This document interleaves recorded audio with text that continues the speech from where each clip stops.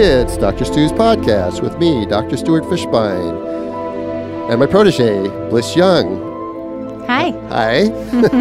All right, so I got to get the business out as always. You can find us on Facebook. You can find us on drstuspodcast.com. You can find us on iTunes. You can give us 5 stars. You can email me at askdrstu@gmail.com. You can email Bliss at birthingbliss.com. And I'm now on Instagram at Instagram and Facebook under Birthing Bliss Midwifery. And I'm under Birthing Instincts on Instagram. Awesome. And my Instagram is sort of linked directly to my Dr. Stu's Facebook page. Yes, that's cool. I don't know how I did that, though. It sort of just automatically did that by itself. They are from the same place, so they're very connected. I didn't tell Alexa to do it or anything. It just, No. it's sort of sneaky that they do that sort of thing.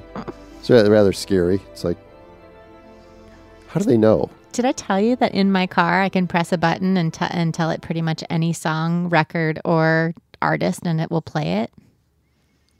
That's pretty cool, isn't it? So this is a new thing in your car? Yeah, it's connected to my phone, and I have Apple Music, and so I can say Fleetwood Mac, and it'll play it, or Elton John, or a specific song. Can I do that in my car? I don't know if your car is as cool as my car. It's a smart car. Does it connect to your phone? Yeah. Yeah, try it. So who do I say it to, though? What button do I push? It's on my steering wheel, and if I press it, Siri comes up, and she just basically wants. And I can also check my calendar. I can ask for movie show times. I mean, it's pretty cool. Do you have a new car? Yeah, you saw my car. Well, I know, but I didn't know if it was. I needed to get a new car because I upgraded, so I could make room for all my equipment in the back. Your gear, yeah, and be able to hide your gear too. Yeah, right. Yeah, I've had a couple midwives have their equipment stolen out of their car, so I'm pretty nervous. Yeah, and I drive around with a $25,000 ultrasound machine in the back of my car too. So yeah, right. I told you that there was a person in my house this week, right? Yes, you did. Speaking of, yeah, somebody just he stole your Xbox. He stole my son's Xbox, and I guess we left the front door open, and he walked in and found my bedroom oasis, lit candles, smoked marijuana on my bed, and put a movie in my computer. Pretty creepy. Yeah, but the weird thing is that when you came home, he wasn't there. But then the weird thing is he came back. Yes, he came back because my neighbor had actually spoken to him before he came to my place. He liked your place. And he said the same spiel. Yeah, I think he came back. It's like Goldilocks. Yeah. Hopefully he knows now I'm well, the scary part was you called the police. They didn't even the like, second show time up. They didn't show up. Yeah, kind of sucks. But anyways, moving on. Right. Hopefully I'm safe. So have you bought a handgun yet? No handguns in my house. But we're locking the doors. That's a good start. Oh, yeah, and we talked about you getting a camera doorbell. Yeah, what's that thing called? Ring. That's Ring. my hairdresser's husband is a police officer in Santa Monica, and she said that's what he recommends for everybody because even if they cover it up or take it off, you have a recording on your phone before they even get to the door. Yeah, they have to walk up to do it Mm-hmm. unless they sneak around the side, and they got to be pretty sophisticated to do that. Which is cool. Or you can have a nanny cam hidden somewhere inside the house too. I like this because I haven't been trusting my son that he's actually walking the dog, so I can actually see when people leave and come, so I can spy on him too. Well, that's good. I don't have Alexa, but do you have Alexa in your house?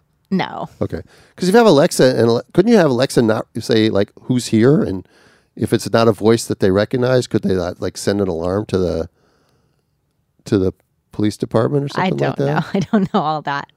Right. But my dog didn't even make a fuss. What's the point of having a dog if he's going to just let somebody hang out in your room? Well, how do you know he didn't make a fuss? You weren't there. Because my neighbors are very nosy, and they said they wasn't never barking? heard her. Mm-mm. Why do you think does a dog bark at strangers usually? Yeah, it goes crazy for the mailman. Dogs all bark at mailmans. Well, if some stranger walks into my house, I would expect that she would have done something, but no, she did Unless not. he maybe came in with a little bit of like hamburger meat That's or what something like that. someone said. Wow, But that's a bit freaky. Very strange. That's a bit freaky. I'm glad I live on the 39th floor. Really? Can't happen to me. All right? No. By the way, they're remodeling the lobby in my building. Okay, it's just like a little room. It's like twice the size of John's studio here. Mm-hmm. Okay, 2 months. Wow. My lobby's closed for 2 months. Super I have to go in fancy. the other side. All the way around? No, the other side, then up to the second floor, then walk across and up the elevator. But I can't imagine what could possibly take 2 months to do that. Hope it blows your socks off when. Well, I'm wondering why they're doing it. I'm wondering if some of the tenants complained because it was perfectly fine. The lobby, it had a beautiful chandelier, it had beautiful flowers, beautiful, comfy sofas. I don't know why sometimes they need to spend money on stuff. I understand why school districts do it. My mother used to complain that, they didn't have money to pay the music teacher or the gym teacher, but they had money to like build an auditorium in a school that they were going to have to sell next year. So they had money in the building fund, but they couldn't take the money from the building fund and put it into the teacher salary fund. And this was way back when. So it hasn't gotten any better, anything like that. So silly. Well, let's see. Would you news. like me to read my... No, I got to talk about my another publication first. Oh, yes, of course. Right. So I think I might have mentioned at some point in previous podcast about my interesting set of twins, where the first one was Breach and the second one was Vertex. And I did post on Instagram, I think it was on the 12th of February, so people can scroll back to that, and a picture of the babies now at 10 months old. But I had always joked that the idea that interlocking heads, there's a classic picture that every midwife and every medical student or resident sees where one baby's chin is stuck on the other baby's chin in Breach Vertex twins, and that's why you wouldn't do that. But there's much literature that says that doesn't happen. It's not a problem, and so I sort of always scoffed at it, and it wasn't going to happen. And then it happened to me, and because of my I give myself credit for the knowledge of breech delivery and spatial relationships and knowing what you can do with your hands. I was able to reach up and push baby B's head out of the way and slip baby A's head past baby B's head and precipitate the normal delivery of both the twins. And because it was such a unique thing for me, I wrote a case report.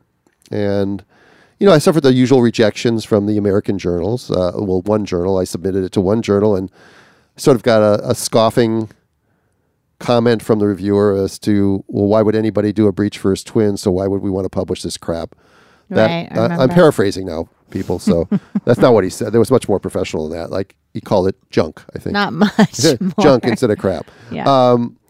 But my whole point was, and my very first sentence in the paper is, whether planned or precipitous, a breech first twin may come in with the head stuck inside.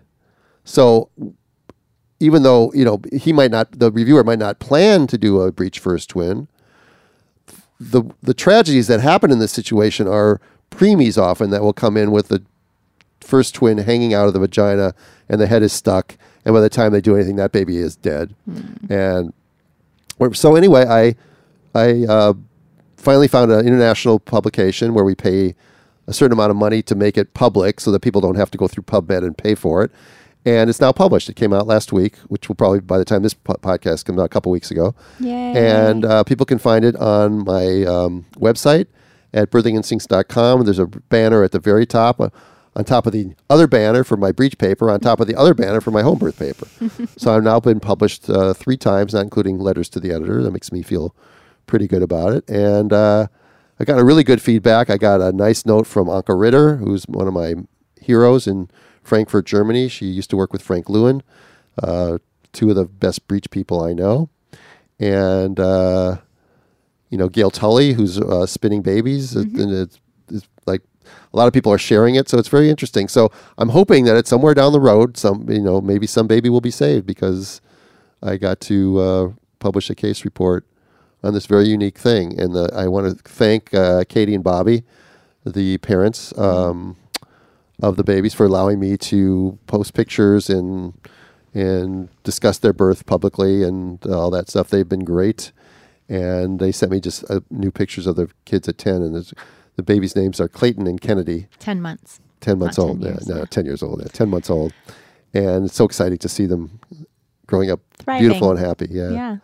So that's good news. So and you went to Sarah Pereira's twins two birthday party. They just turned 2, right? Mm-hmm. And I saw Catalina there with her baby.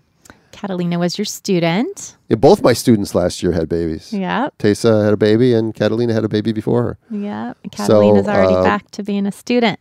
I have several applications now for new students, and I think within the next couple months I'll be having a new student, probably somebody from Hawaii, from the Go Midwife School. One of the ones I met?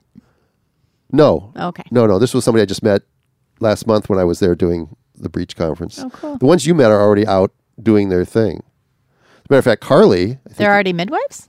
Well, no, there's some of them are doing their student things all over the place. Gracie's still in Hawaii, but everybody else is scattered. And Carly, who you met, got married, and she's now pregnant. Yay! Congratulations. She's in Iowa, so Carly, I hope you're having fun in Iowa. I have family in Iowa. No, Iowa's great. Yeah, I mean, how can I complain? I'm from Minnesota, so it's the same thing. Do you know what we play Iowa in football in the Big Ten? And you know what we played for? I don't know anything. Floyd about of Rosedale. I don't know what it's that means. It's a pig. Oh. Yeah. You guys would win a pig? The winner of the game gets to keep Floyd for a year. And take very good care of him. Yes, and then we play Michigan. We play for the Little Brown Jug. And we play Wisconsin. We play for Paul Bunyan's axe. I think you should explain what my face looks like now, because you described it so beautifully. She's got a lot of forehead wrinkles right now. She's like, no. Anyway, so I'm excited about that publication. My next publication will be a while, but it will probably be on home twins. Oh, yeah, because you did a breech, and now you can do twins. Right. I want to get a few more numbers before I publish it, because even if I get a few more numbers, it still won't reach statistical significance, but I still want to put it out there. So I want you to talk about the fact that when we take care of twins, they often go to term, if not past term. Oh, yeah. My average twins are 39 weeks in one day. Yeah, because people always talk about their twins are going to come early. I'm like, I don't really think that's true. Well, the number one reason for transfer of care with twins for me was preterm labor. Usually around 33 or 34 weeks. But the ones that go, the average was 39 weeks in one day. Now, in the obstetrical medicalized world, they want to induce your twins by 37, if not 38 weeks at the very latest, because they talk about an increased risk of neonatal perinatal death or stillbirth, I guess, with twins. And that's true, but that's true with singletons as well. The longer you go, the more likely that is to happen. But as I always say, twice a very small number is still a very small number. And so when we give people informed consent about waiting, we talk about the pros and cons of waiting versus the pros and cons of induction. And also, I trust the biophysical profile and the NST. And if the biophysical profile and NST are normal on both twins, in other words, they get a score of 10 out of 10, then waiting 3 more days is perfectly reasonable. Just like a singleton. Right. If it's not perfectly reasonable, then why are you even doing the biophysical profile? If you think that 38 weeks is a cutoff, then, if you believe the biophysical profile is okay at 37 and a half weeks and you wait till 38 weeks and it's okay again, why couldn't you wait to 38 and a half? All right. But there's it's one of those sort of things where I don't think it's really thought out as to why people do what they do. Anyway, I'm getting off topic. We didn't really want to go off into twins. I just wanted to talk about my paper that's out. And again, research is not my greatest thing, but ever since I sort of teamed up with Rixa Fries for the breech paper, I feel like if I want to do another paper, it'll be easy because I'll just dump it on Rixa. Here's the data. Go. Well, Rixa, what she's doing right now is great. She's so involved with breech, and she's getting these breech seminars now with David Hayes from South Carolina, and I'm going to do one with her in Kansas this year. I think it's September. But she is collating, my home breech data. There were only 50 breech births. But there are 2 midwives in the country. I know Cynthia Calais is one of them in Wisconsin, and the other one I think is in Pennsylvania, who've done over 500 breeches in their career at home. And of course, they never kept stats. I mean, they have the charts. So Rixa is trying to get that, because getting 1,000 She's going to go back and look at the charts? Oh, yeah, she's going to do it. Oh, that's amazing. She's going to do it. Amazing. Yeah. She's a statistical maniac, if there is such a thing. Amazing. Well, Yeah. she's So obviously give her- committed to I something give her credit. too. Yeah. Yeah. Well, she's found a really good niche. I mean, she's really knowledgeable on this subject. Mm-hmm. I mean, there's almost nobody. Just like sort of like Jen Camel is like the most knowledgeable person on VBAC. VBAC. Mm-hmm. Rixa is really knowledgeable on history of breech and breech statistics, and pretty much has collated every modern paper in almost every foreign country on breech birth. So she's got it. She's got it all down. It's amazing. Anyway, you got something for us. What do you got? Well, I got my very first fan letter directly. So I got very excited. So they send it to birthingbliss.com. Bliss at birthingbliss.com. All right. And the title says Convicted, which was really good because I opened it because I thought, did someone actually get convicted? A conviction or convicted? It's Convicted. So she says, "Hi, Bliss. I'm a new listener to you and Dr. Stu, and man, I got to tell you, I'm hooked. I'm a new L&D nurse, and I wanted to ask you, Did we get a first name, by the way? Yep. Justine. Justine, okay. Do we get a lot of nurses? Or I thought we were mostly like home birth, midwives, that kind of thing. But this is a L&D nurse. I think labor and delivery nurses are becoming more common. Like at the Hawaii conference, we had, I think, one labor and delivery nurse that attended. Yeah, great. So if you're an L&D nurse, I want you to share with your other L&D nurses because I got really excited about this. So she says, I'm a new L&D nurse about 18 months in, and I'm so passionate about women and how amazing we are and how beautiful childbirth is. My goal is to become a CNM, just applied to schools and get the heck out of hospitals. But I got to say, your podcasts are convicting in a good way. I decided to reach out once I listened to number 130, and you spoke about how Pitocin was infused after delivery without consent. Bliss, I do this so often without even realizing it. And when I am back at work this week, you better believe I will be explaining it and asking my patients permission. It made me so happy. Oh, that's like amazing. What does my face look like right now? You're beaming. We make a difference. It's so cool.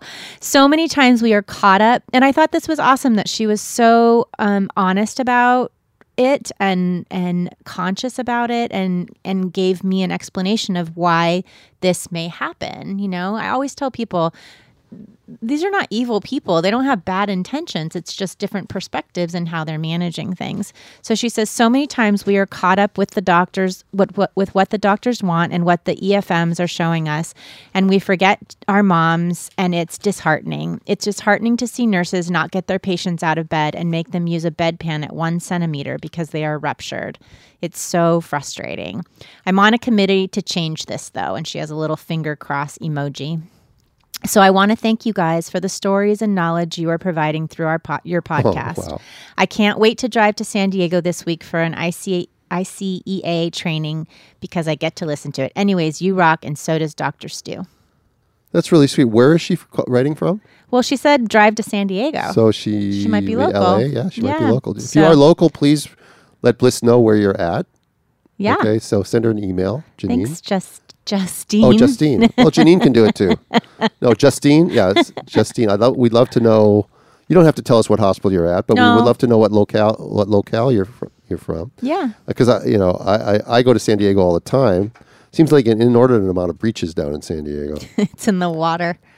Yeah, I mean, it just seems like, I know that's probably all I would get from San Diego and occasional twins, but you'd think I'd get as many, if not more, breaches in LA County, but I seem to get more from Orange County and San Diego County than I do from LA County. I have 3 breaches in my sphere this week, and 2 of them are getting C-sections. And you would have been really proud of me because one of them is I was doing her placenta, and I know that they're getting induced and they're having C-sections, and I usually don't question it because I don't want to, they've already gone down that tunnel. And But in this particular case, she said, my doctor says I have to have a C-section. And I said, I thought about it for a minute, and I responded back, and I just said, I just want to make sure that you know that that's not your only option, that your doctor informed you that there are providers here in Los Angeles who would do a vaginal breech for you. And if you have any other questions, let me know. Otherwise, I will, of course, pick up your placenta on Wednesday morning, And she responded back and said she did, she was informed, but she has decided to have a C-section, which is totally great. I just want to know that she's informed, because I know you've said many times that, it's irresponsible for these doctors to not necessarily inform people that they do have an option, and it's more about the doctor's comfort level or their skill level than it is about, that it's not an option. And then I also, because just like you, I don't necessarily trust certain things about it. I think that sometimes they're informed, like, well, there are people that do vaginal breech delivery, and you could have it, but it's a dangerous procedure. Well, yes, so yes. That's not really. Well, I'm not going to get into all of that, but I just want to make sure she knew.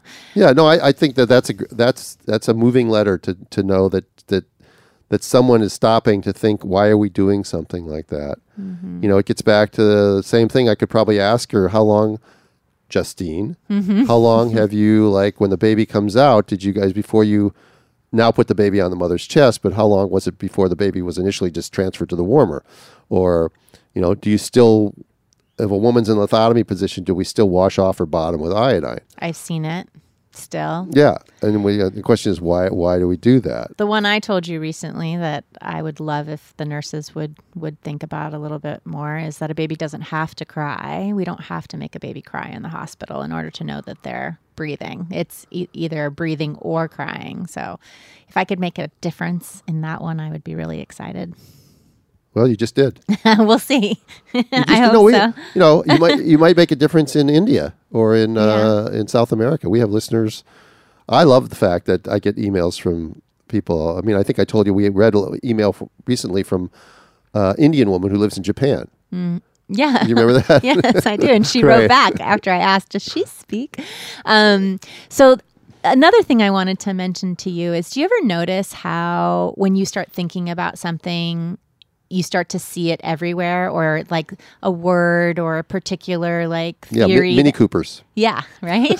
Yes. When I first bought a Mini Cooper, suddenly I was starting to see, I was seeing them everywhere. Yes. So I think I talked about it on the podcast that I had a 4th degree tear last year. And, I've stayed in touch with the mom, and I always go back and really analyze, was there something I could have done differently, either in the prenatal care or any of that. So I've been thinking a lot about pelvic health, and we're going to invite somebody to come and speak on the podcast soon. But pelvic floor recovery in situations like that, and just in general for overall health. But we shared a client too that had a pretty bad tear with her first delivery, and then hired us for her home birth just in case she had another bad tear.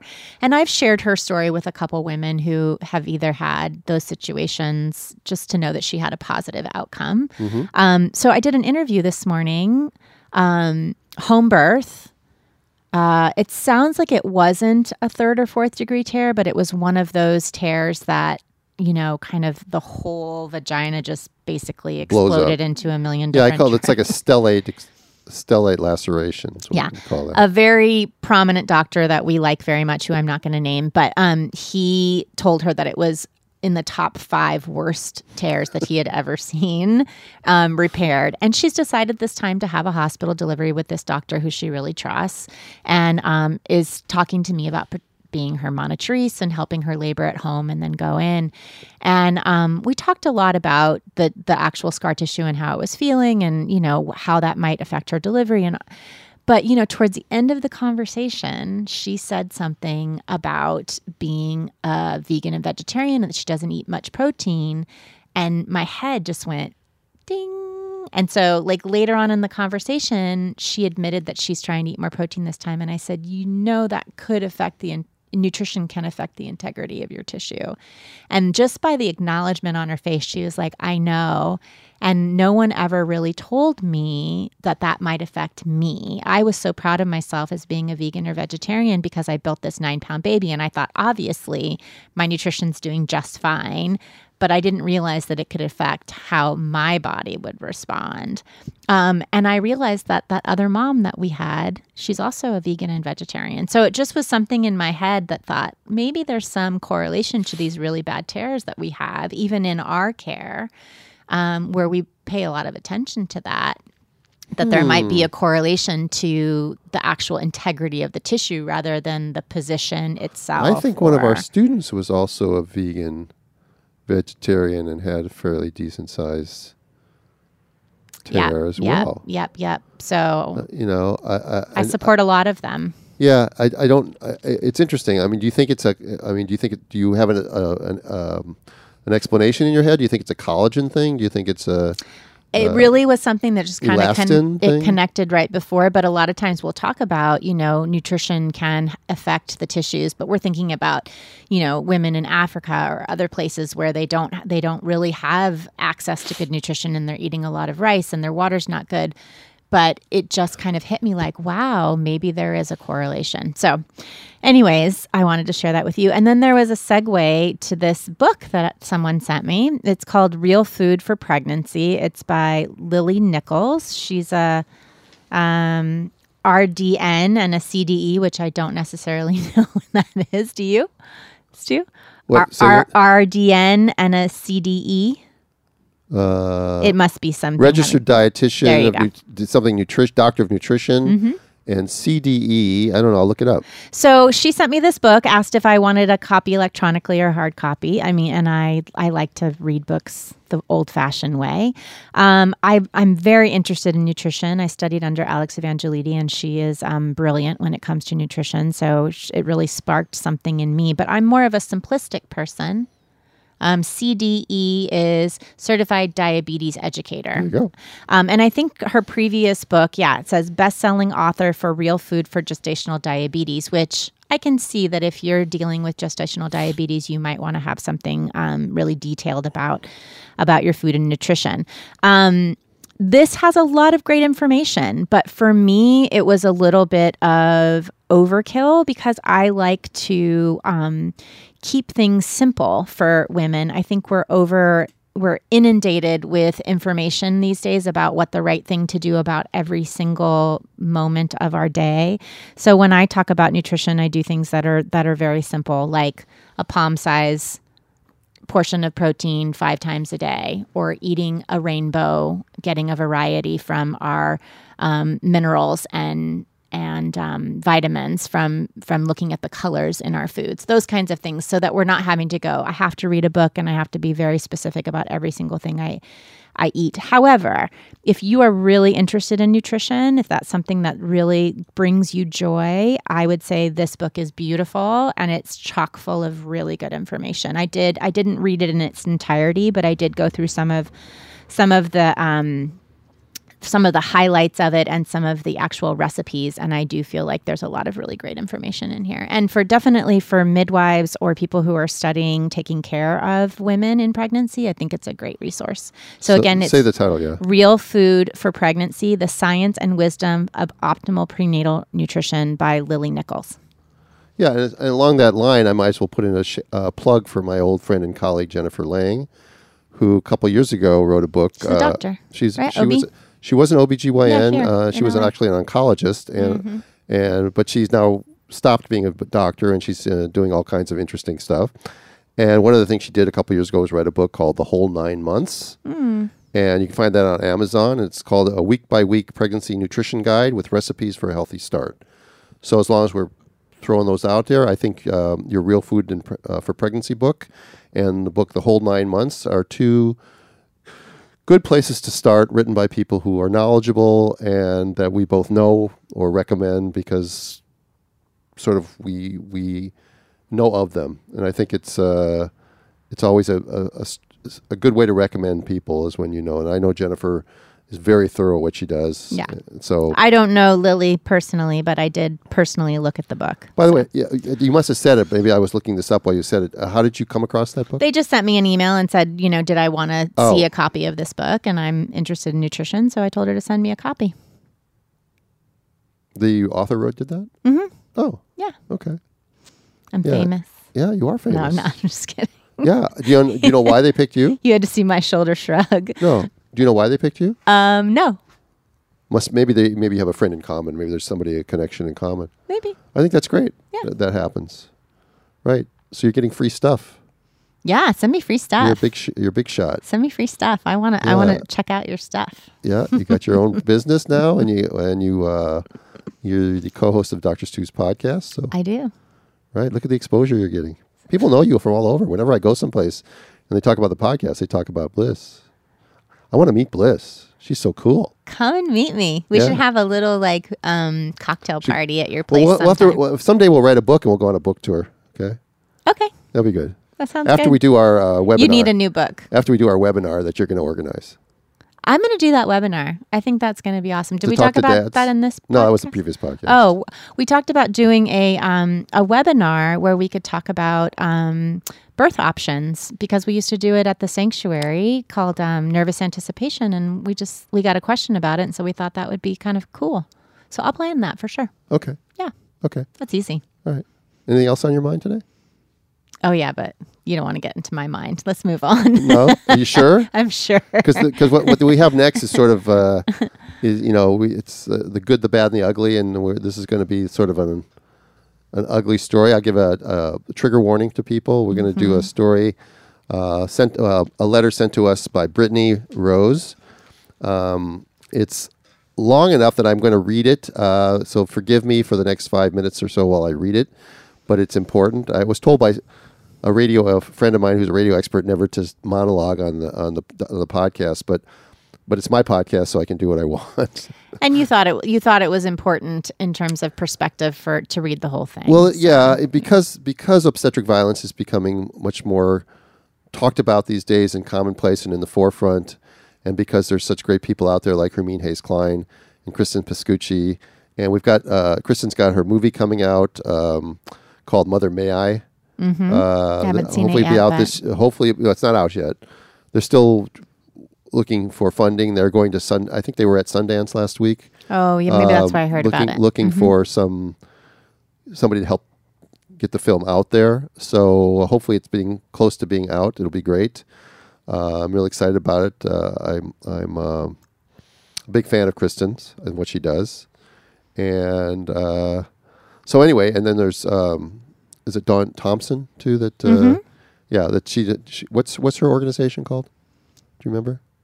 Not off the top of my drawing head. a blank. If, Anyway, yeah, if you said it, I good. don't remember. Yeah, me too. She's awesome. Anyway, good stuff. And so when I read a story like this, I get really upset because so many of these things are so unnecessary, Yes. and you just wonder where the humanity was. It was like like Justine who wrote you about I just wasn't even thinking about why I'm doing certain things, and if people would just stop to think, then some of these things wouldn't happen. But they become so robotic sometimes, and they forget that the person they're dealing with is actually a person. Having one of the most momentous Yes. experiences of their life. Okay, so please bear with me. Here we go. From Brittany Rose. I'm not sure where Brittany's from. Maybe it says it in here someplace. I'm hoping to get your insight, dear Dr. Stu. I'm hoping to get your insight on some trauma I experienced 3 weeks ago during my unmedicated VBAC. And this was dated on January 20th of this year. A little background. I had a cesarean 3.5 years ago with my first daughter. I was induced for one high blood pressure reading.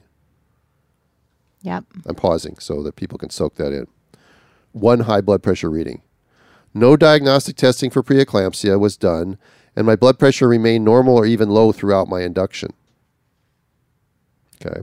It led to one intervention after another.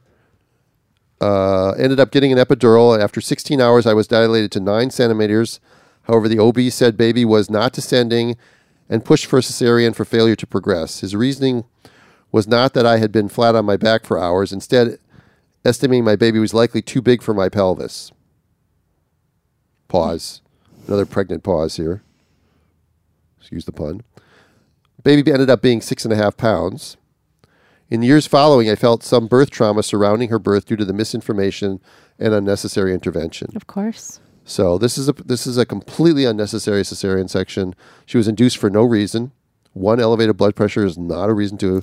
What is the actual thing that we're supposed to protocol that we're supposed to follow? Well, it depends how you define hypertension. It's based on what her blood pressures are before, but it should be two different readings 6 hours apart. Right. Oh, you're testing me? No, I wanted you to okay. highlight that. And also, if someone is telling you that they think that they need to induce you, then you can advocate for yourself to get a panel to make sure that your values are actually not normal. You don't have severe preeclampsia, and all you may have is a stressful day and some elevated blood pressure. Right. Unfortunately, you have to advocate for yourself sometimes too.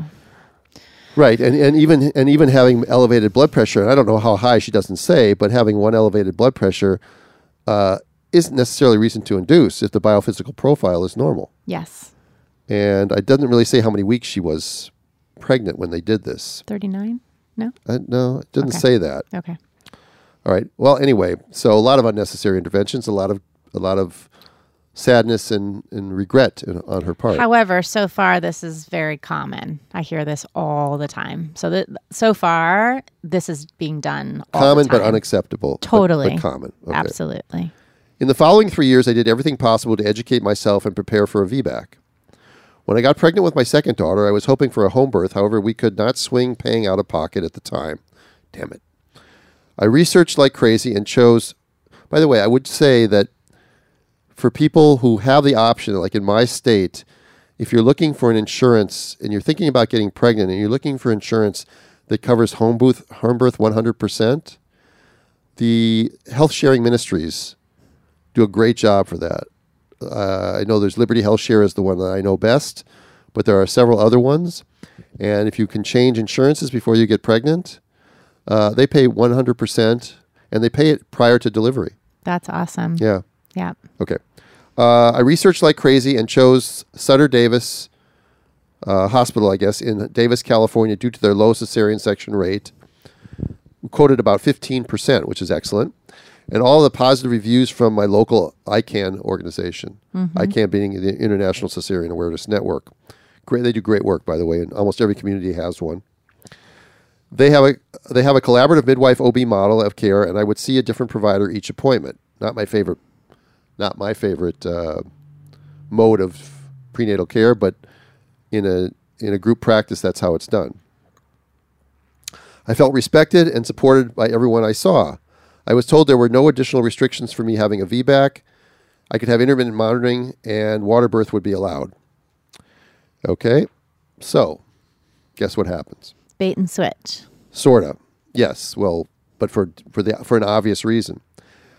I went into spontaneous labor at 40 weeks and 4 days. When we arrived at the hospital, the OB on call was someone I had never heard of. Come to find out, she was new to the practice. She immediately came off as cold and lacked compassion.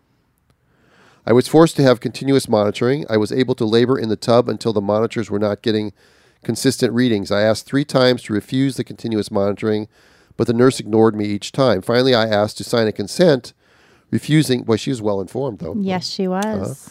And asked to speak with the OB. The OB never came to talk to me, and the nurse threatened that if I refused, I would not be allowed back in the tub. No cookies for you. No dessert. To bed without dessert. All right. Just having memories of when I was a kid. Flashbacks.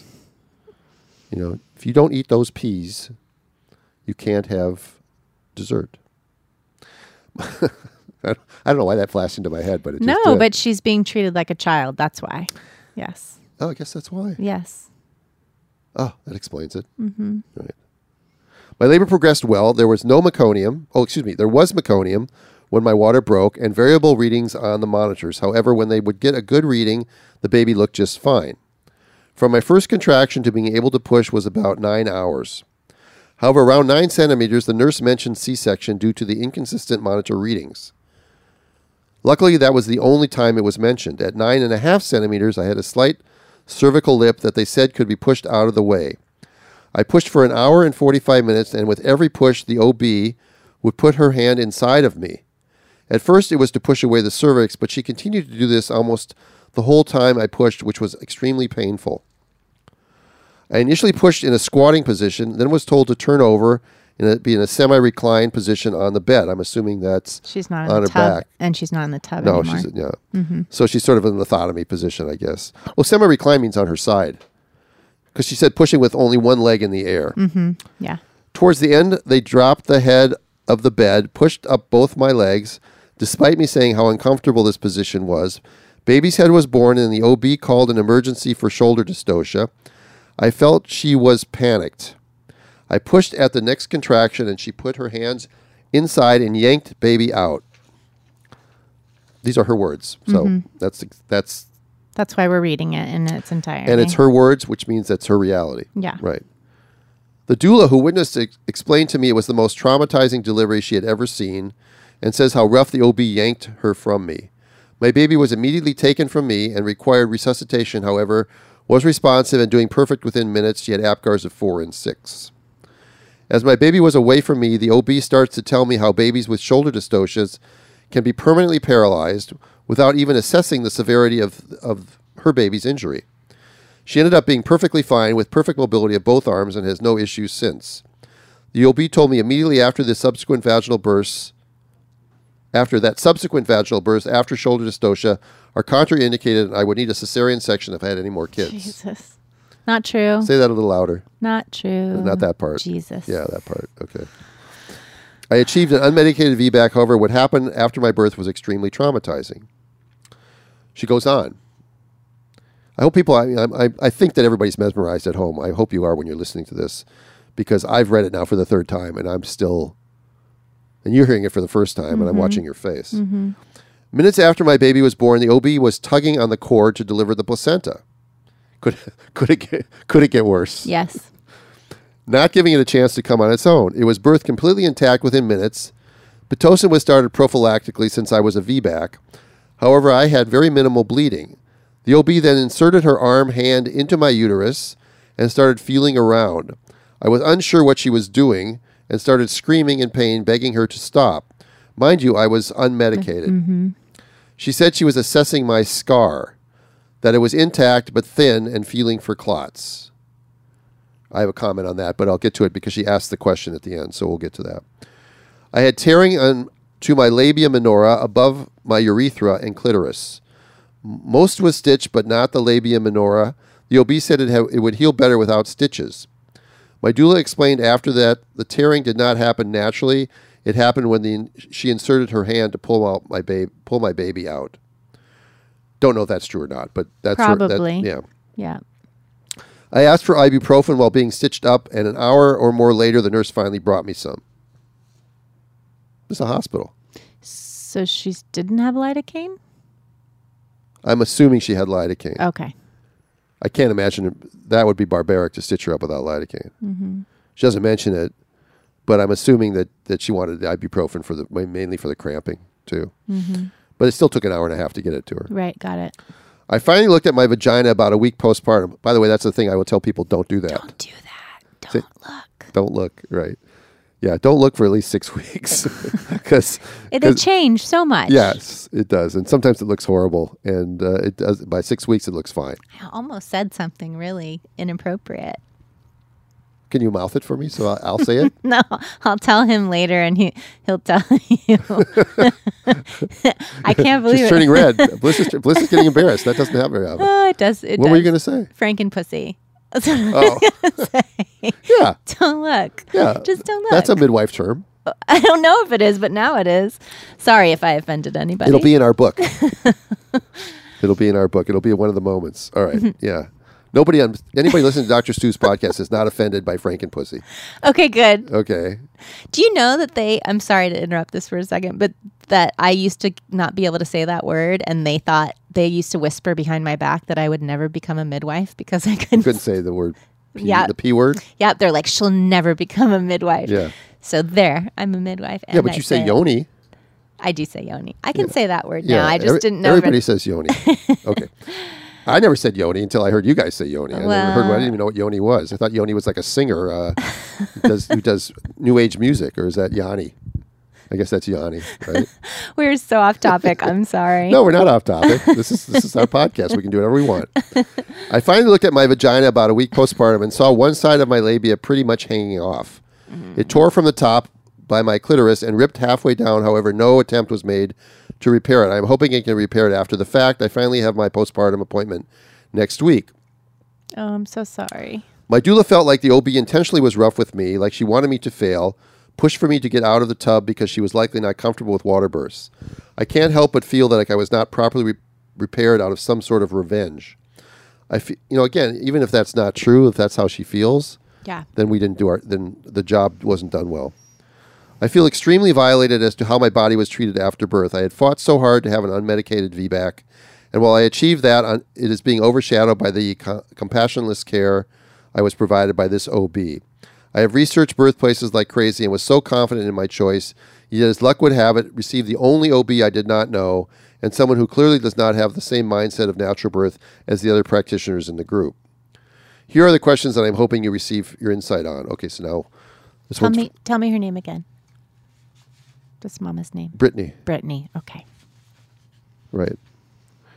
1. How reliable is consistent monitoring, and is there any reason it would be indicated with a VBAC whose labor was progressing naturally without complication? Well, at home, we don't do continuous fetal monitoring. So, however, to know that we are having an issue with the scar dehiscening, is that what you would say? Separating. Yeah. One of the things that is a first indicator is the baby's heart rate. But we can still monitor with intermittent monitoring. And you've talked about continuous fetal monitoring from a doctor's perspective, and knowing what you guys know now through the studies, that the statistics are not better. It just leads to higher interventions and higher C-section rate. Right. It is often standard protocol for hospitals that allow VBAC to do continuous monitoring. It probably isn't scientific. It's more a medical, legal, or labor-saving device as opposed to intermittent monitoring. But that is the protocol. As Bliss said, we don't use it at home, and our outcomes are fine. Well, our statistics are actually better than in the hospital. Well, it would be the same as having fine outcomes, wouldn't it? All right. Depends on the definition of fine. Fine. Right. Fine. I know somebody used to hate when I would say that word. Well, because fine could be great, or fine could be like... It can be dismissive as well. Yeah. So, okay. Is it standard or indicated for a provider to manually feel inside the uterus to assess the integrity of the uterine scar? No. It used to be. Okay, I've never seen it done, and I definitely... When VBAC was first being brought back, in whether it was the 80s or 90s, we were in the hospital told that we were supposed to check the scar, okay? But again, most of those people were, had epidurals, were medicated. Then it was realized that it doesn't really matter. It doesn't matter what the scar is. Plus, it's extremely uncomfortable. So the answer to your question is, in 2019, is it standard to do that? The answer is no. No, it is not. Unless you're bleeding excessively, right, or unless they're pain. looking, or there's something weird, right? No. So that was unnecessary, in my humble opinion. Okay. How is shoulder dystocia typically addressed, and is a subsequent vaginal birth contraindicated? No, and I'm plugging another podcast, but I did a very thorough podcast with Elliot Berlin and another OB about shoulder dystocia, because I was supporting a client who had a shoulder dystocia the first time, and actually, like you, researched her choices very thoroughly and was told by multiple practitioners that she should probably have a C-section. But it just because you have one the first time does not necessarily mean that you're going to, because a lot of times what's happening is the baby's rotation does not complete. So it's stuck in a position where it can't get past the pubic bone. So what we need to do is rotate the baby. And at home, it usually means we're just changing positions, and we're trying a couple different positions to change the shape of the pelvis and the diameter of the pelvis, and hopefully help that baby rotate. And most of the time that eliminates it. If that doesn't, then we do go in and do hand maneuvers to help rotate the baby, or pull out the baby's posterior arm to change the diameter so that the baby can come through. Yeah, I agree with Bliss 100%. And I'd also say that it is standard medical teaching that if you have a shoulder dystocia, that the option of a repeat cesarean section should be offered. I get a feeling from the way you've described this physician and the fact that she wanted to check your uterine scar and told you needed to have a repeat C-section in all future pregnancies, is a person who's sort of, maybe she's young because you said she just joined the practice, but she's also sort of like textbook, has blinders on. It's not like is not able to take information and then assimilate it in a way that's not concrete. Mm-hmm. So if you know what I'm saying by that, she's a very concrete thinker. I find sometimes the really new OBs can not want to deviate because they don't have enough experience with seeing that things don't always have to be done exactly. And the fact that you assessed that she was panicked when this happened. Mm-hmm. I mean, first of all, it sounds like it was easily resolved. I mean, if it wasn't easily resolved, you probably would have been taking a lot longer and stuff and that sort of thing. So whether or not you even really had a shoulder dystocia is hard to know because your description is too brief and we can't say. But even when things aren't going well, an experienced or just a commonsensical physician, their job is not to look panicked. Right. This was the point. This was a point that I said on the other podcast. It's like there's so much fear around these things that there's all these procedures and things that we're doing in order to avoid something like this happening. But that's why they hire us. They hire us in case there's a shoulder dystocia or there's a hemorrhage or something is going on. Like we're supposed to be the ones who walk in and address these things. You can be panicked inside. Yeah. And when I have a tough birth, sometimes I'll go in the bathroom, check my blood pressure afterwards, and it'll be sky high. But on the outside, I tend to, I've watched myself on video sometimes in some really tough births, and I'm remarkably calmer than I am inside. I know. Every when now you're and then, nervous. yeah. And when I am get nervous, then the people are really nervous around me because when that happens. But it's been very rare, and I will tell you that the fact that she's explaining to you that here's the bad things that can happen with a shoulder dystocia before she even assesses your baby. It's probably justifying her actions more than anything. Yeah, it's sort of like, oh, can't that wait? It reminds me of the case we talked about in the previous podcast where I had this transport to the hospital, and the doctor, who was very suspicious of all of us because we were home birth people, spent 10 minutes talking about how she can't guarantee this baby will come out fine. While we're just sitting there, it's like, well, why are we sitting here and you telling us this? Why aren't we getting her ready to get back to the operating room? I mean, why are we having this conversation ahead of time and we don't even know there's going to be a problem, but you're already covering your tush. Right. Yeah, it's very traumatic, and I feel, Brittany, for you. I think I wrote here. I just wrote, "Phew, your story is very real, and I thank you for sharing it." I said, "Can I have your phone number?" I would much prefer our dialogue to be in real time. It's because there's no way I could respond to you by typing. That's why I brought it to the podcast, so that everyone could get a feel for it, and Bliss and I could comment on it.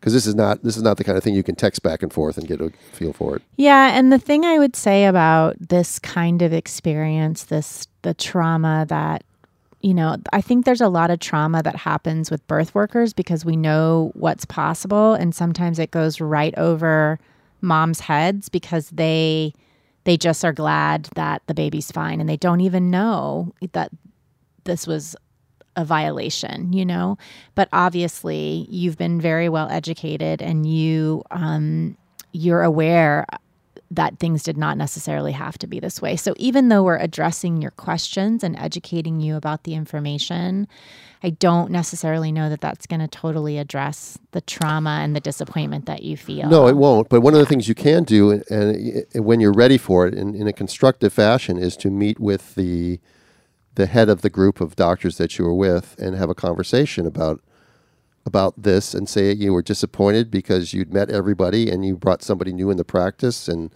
I didn't meet them yet and they didn't know me and that was not what we had talked about when I came into your practice, and have a conversation and then explain to her these things that happened to you. It may not make a difference, but they may actually take that doctor aside and review it with her. I mean, you said that it says here that I'm hoping to take this information to share at my postpartum appointment and hopefully prevent other women from experiencing the same traumas that I have. So you're doing something very constructive, Brittany, and that's the best thing that you can do out of a situation that's already passed.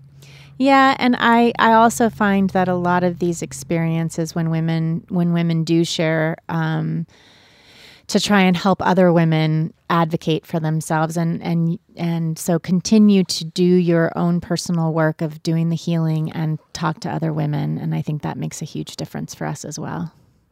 And then she ends it by saying that her second baby was 8 pounds 7 ounces, which is full 2 pounds bigger than the baby she was told was too big for her, that she had a C-section for. Right. It's often So very she says, I guess inaccurate. my pelvis would have been fully capable of birthing a 6.5 pound baby. Yes. You guessed correctly, Brittany. Yes. And we're so glad that you and your baby are doing well and really happy that you reached out to us. Right. And anybody else who, we love getting our mail. We don't always review everything on the air here, but we do respond to all the emails that we get. We love hearing your stories. Sometimes they are tragic, like this one. Sometimes they're great, like the one from Justine. Got her name right. And so those sorts of things make me very happy when people have taken what we've said in our podcast and have and then put them to good use. We are making a difference. Makes us really happy to make a difference. Yeah. I think we're having So- technical difficulties. This is why I pay. John fell asleep. No, the internet's internet went not down? working. All right. Okay, So you hum it. You go ahead. oh, there we go. Okay. Yeah. So I give John the signal. It's like, okay, where's the music? Where's the music? Where's the music? Yes, we're very professional here at Dr. Stu's podcast. But we're fun. We are fun, and it's fun to see Bliss every couple of weeks. So anyway, it's great to talk to you guys. This has been Dr. Stu's podcast number 139.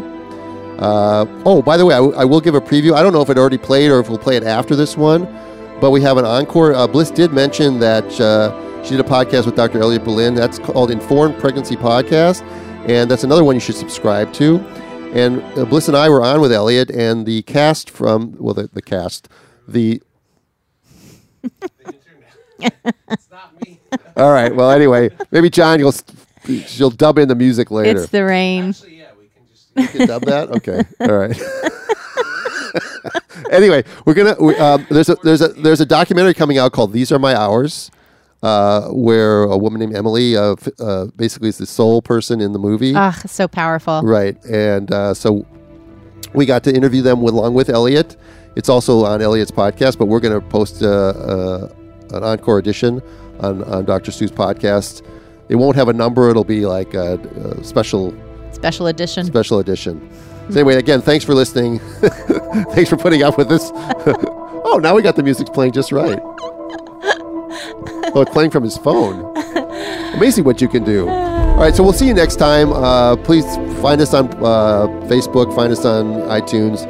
Take that stupid purple app off your phone and link to it on their smartphone and put us on there. And listen to Dr. Stu's podcast and keep writing. Thanks a lot for listening. Bye-bye.